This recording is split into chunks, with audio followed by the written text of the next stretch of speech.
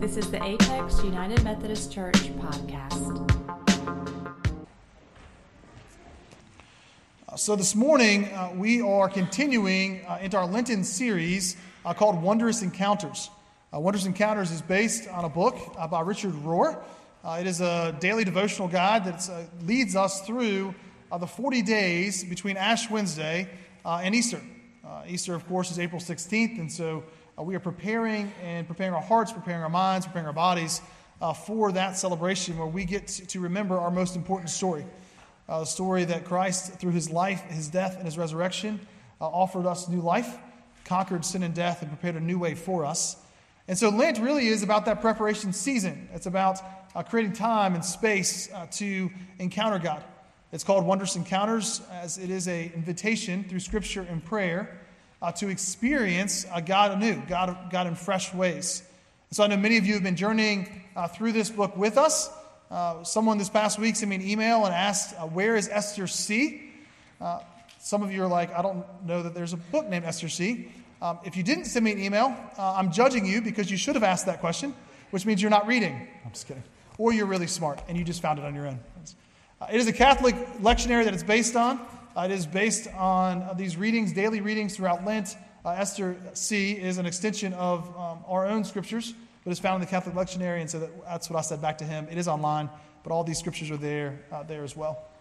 But it's been a great journey for me and for my family, I know, as we've been trying to incorporate this into our daily disciplines and trying to find ways to encounter God through Scripture, through prayer, and through times of reflection.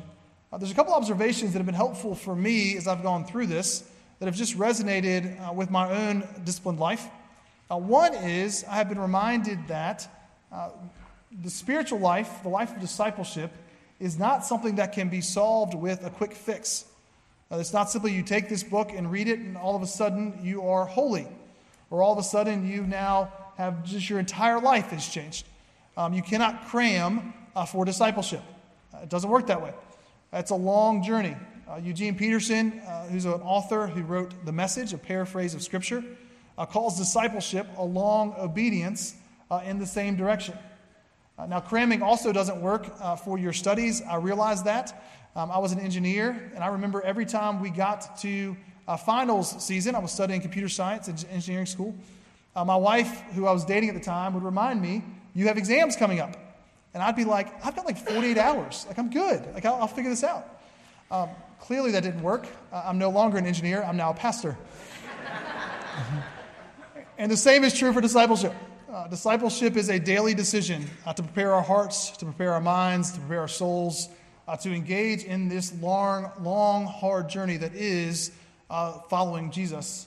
And I hope that whether you're doing this book or not, or using other resources, that this is either a continuation of daily patterns, weekly patterns, monthly patterns, or a beginning to patterns that will continue to form and transform our lives every day. So that as we continue through this life, we might look more like Jesus.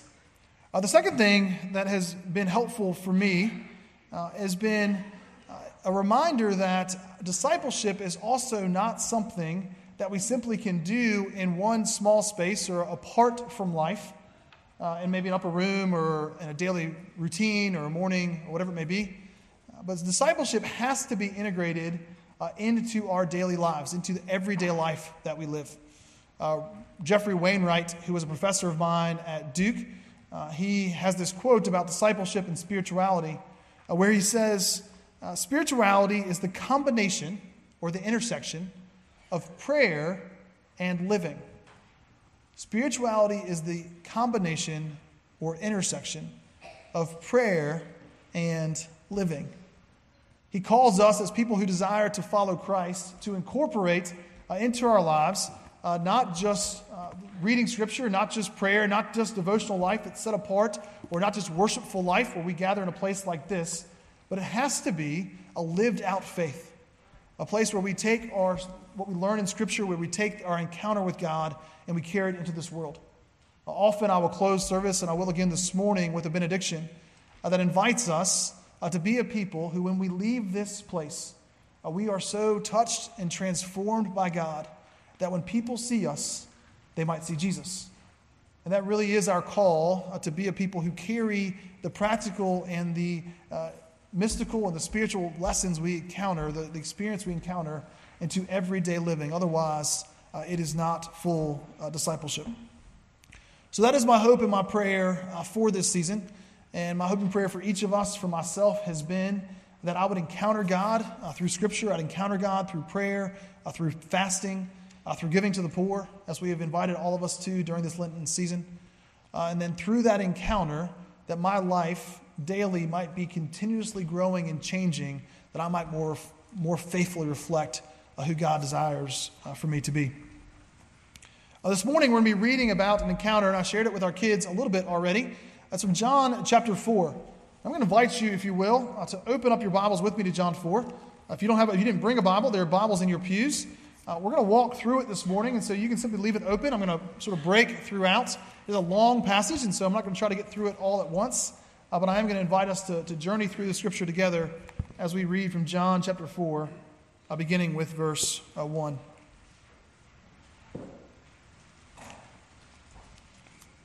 Hear this word from John's Gospel.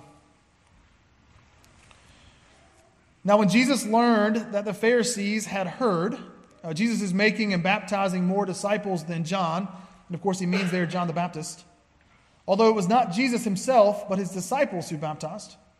He left Judea and started back to Galilee.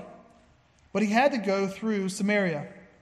So he came to a Samaritan city called Sychar, near the plot of ground that Jacob had given to his son Joseph. Jacob's well was there. And Jesus, tired out by his journey, was sitting by the well. It was about noon. We're going to pause right there. I think we've got a map. Can you pull up the map, Steve? What we're going to see here is this is actually a map from about 600 BC. And it shows us where, this is Israel. It shows us where Judah, which is the southern kingdom, is on the lower half of the map. And the top half of the map is Israel. Now, Israel is the northern kingdom. It's where Nazareth is. And Judah, of course, is the southern kingdom where Jerusalem is.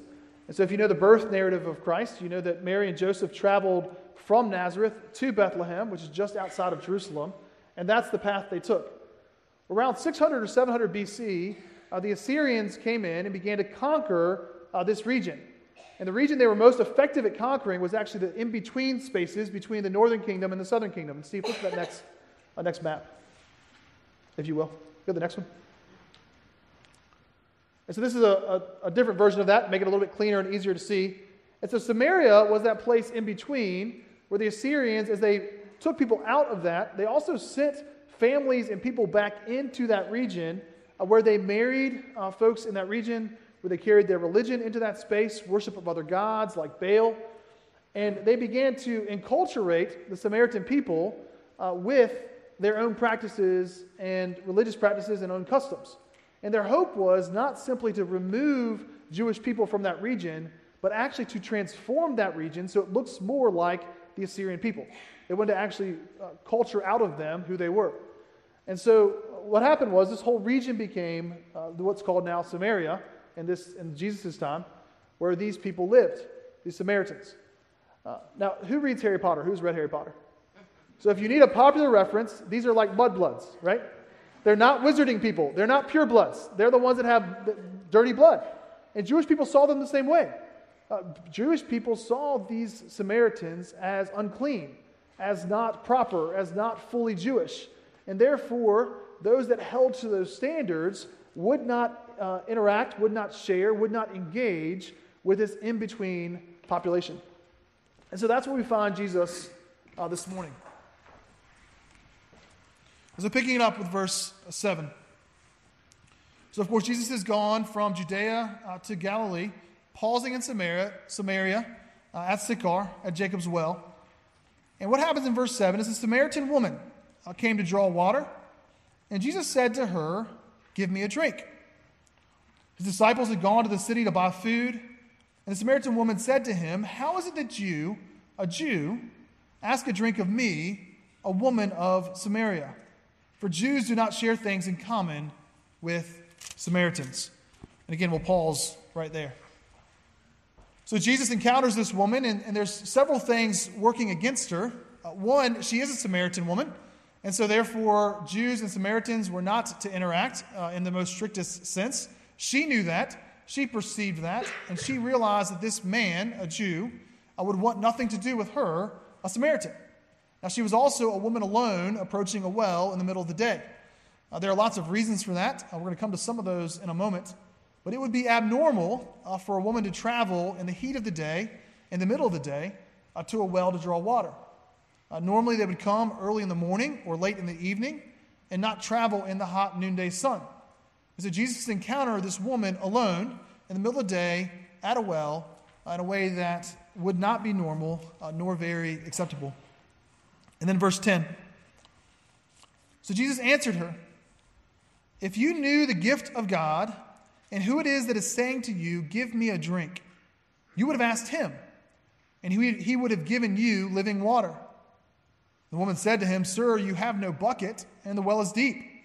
Where do you get that living water? Are you greater than our ancestor Jacob, who gave us this well? With his sons and his flocks drank from it?"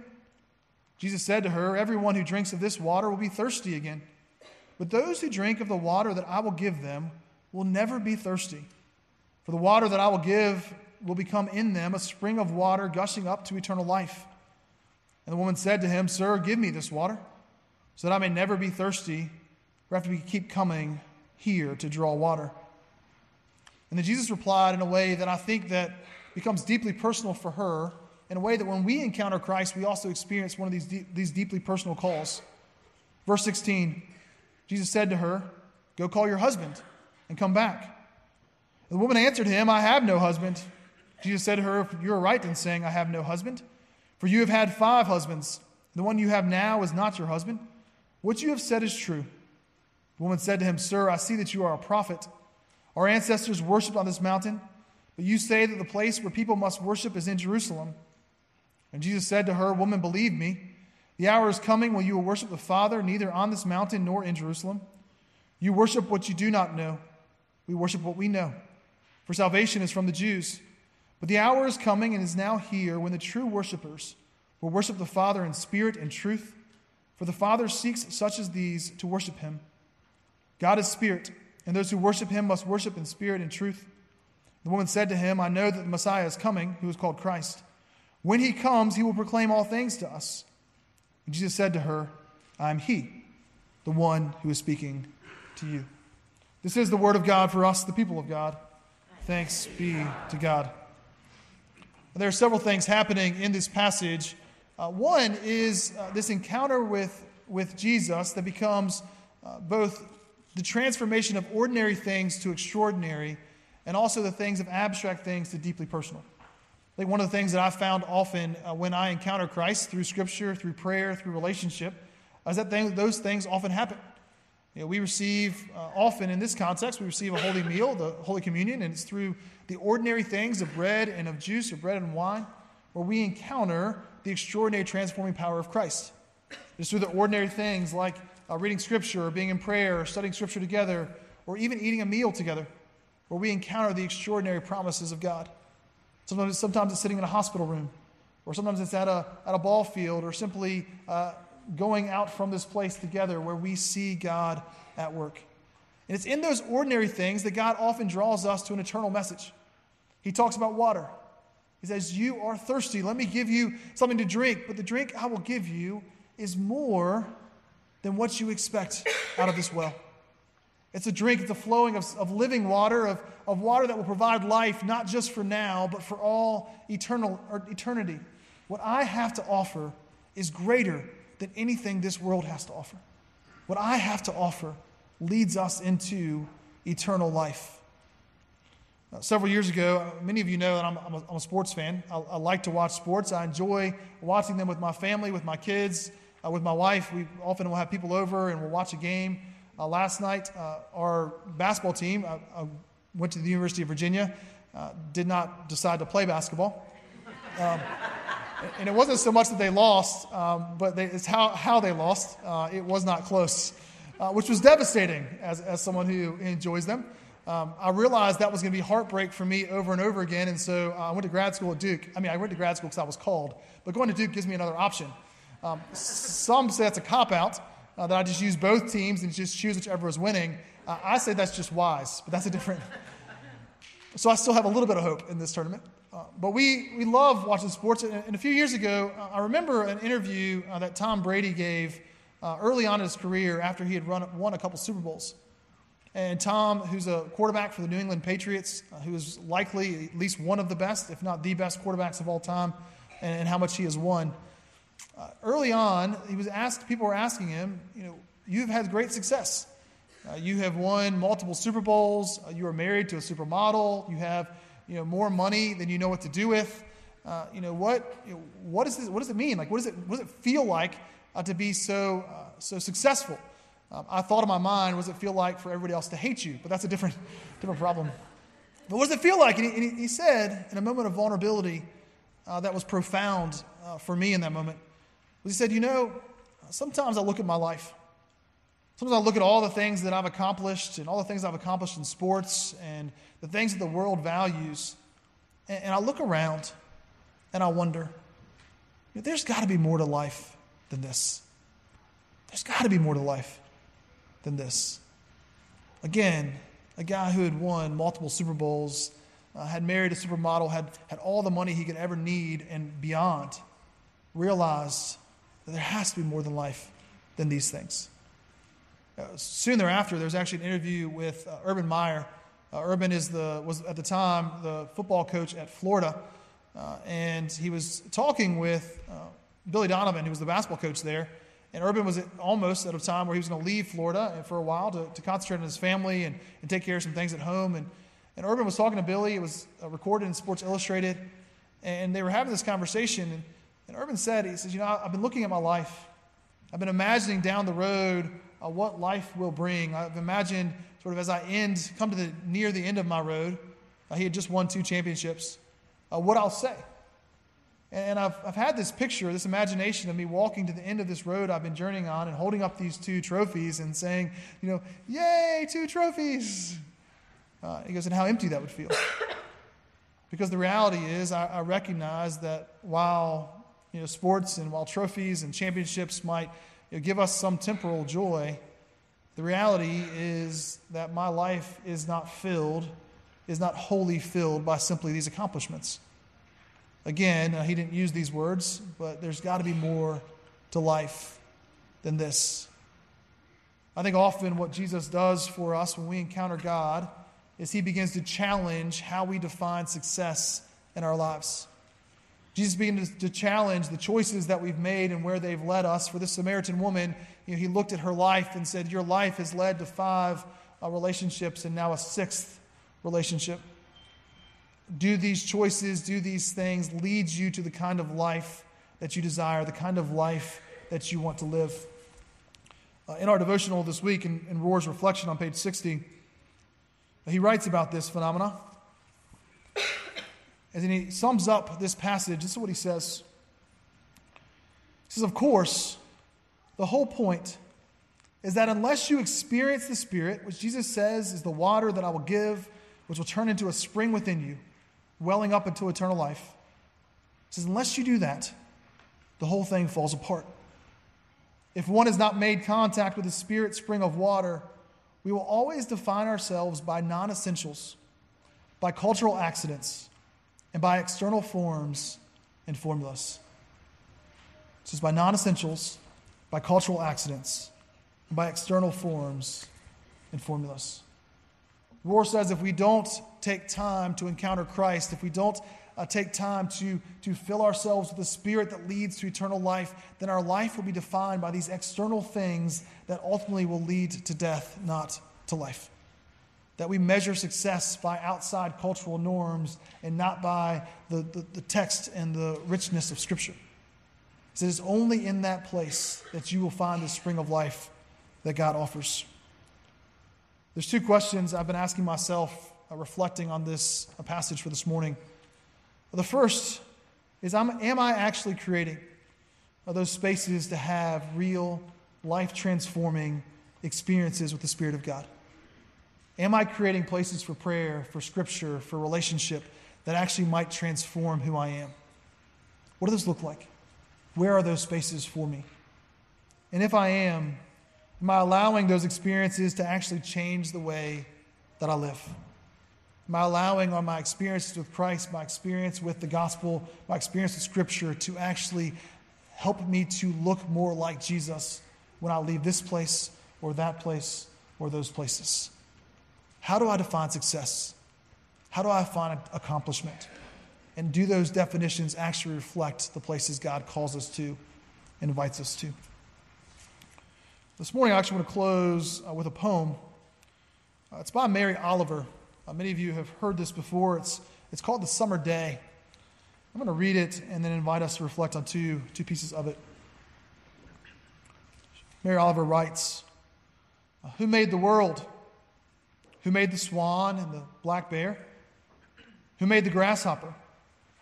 This grasshopper, I mean. The one who has flung herself out of the grass. The one who's eating sugar out of my hand. Who's moving her jaws back and forth instead of up and down. Who's gazing around with her enormous and complicated eyes. Now she lifts her pale forearms and thoroughly washes her face. Now she snaps her wings open and floats away." I don't know exactly what a prayer is.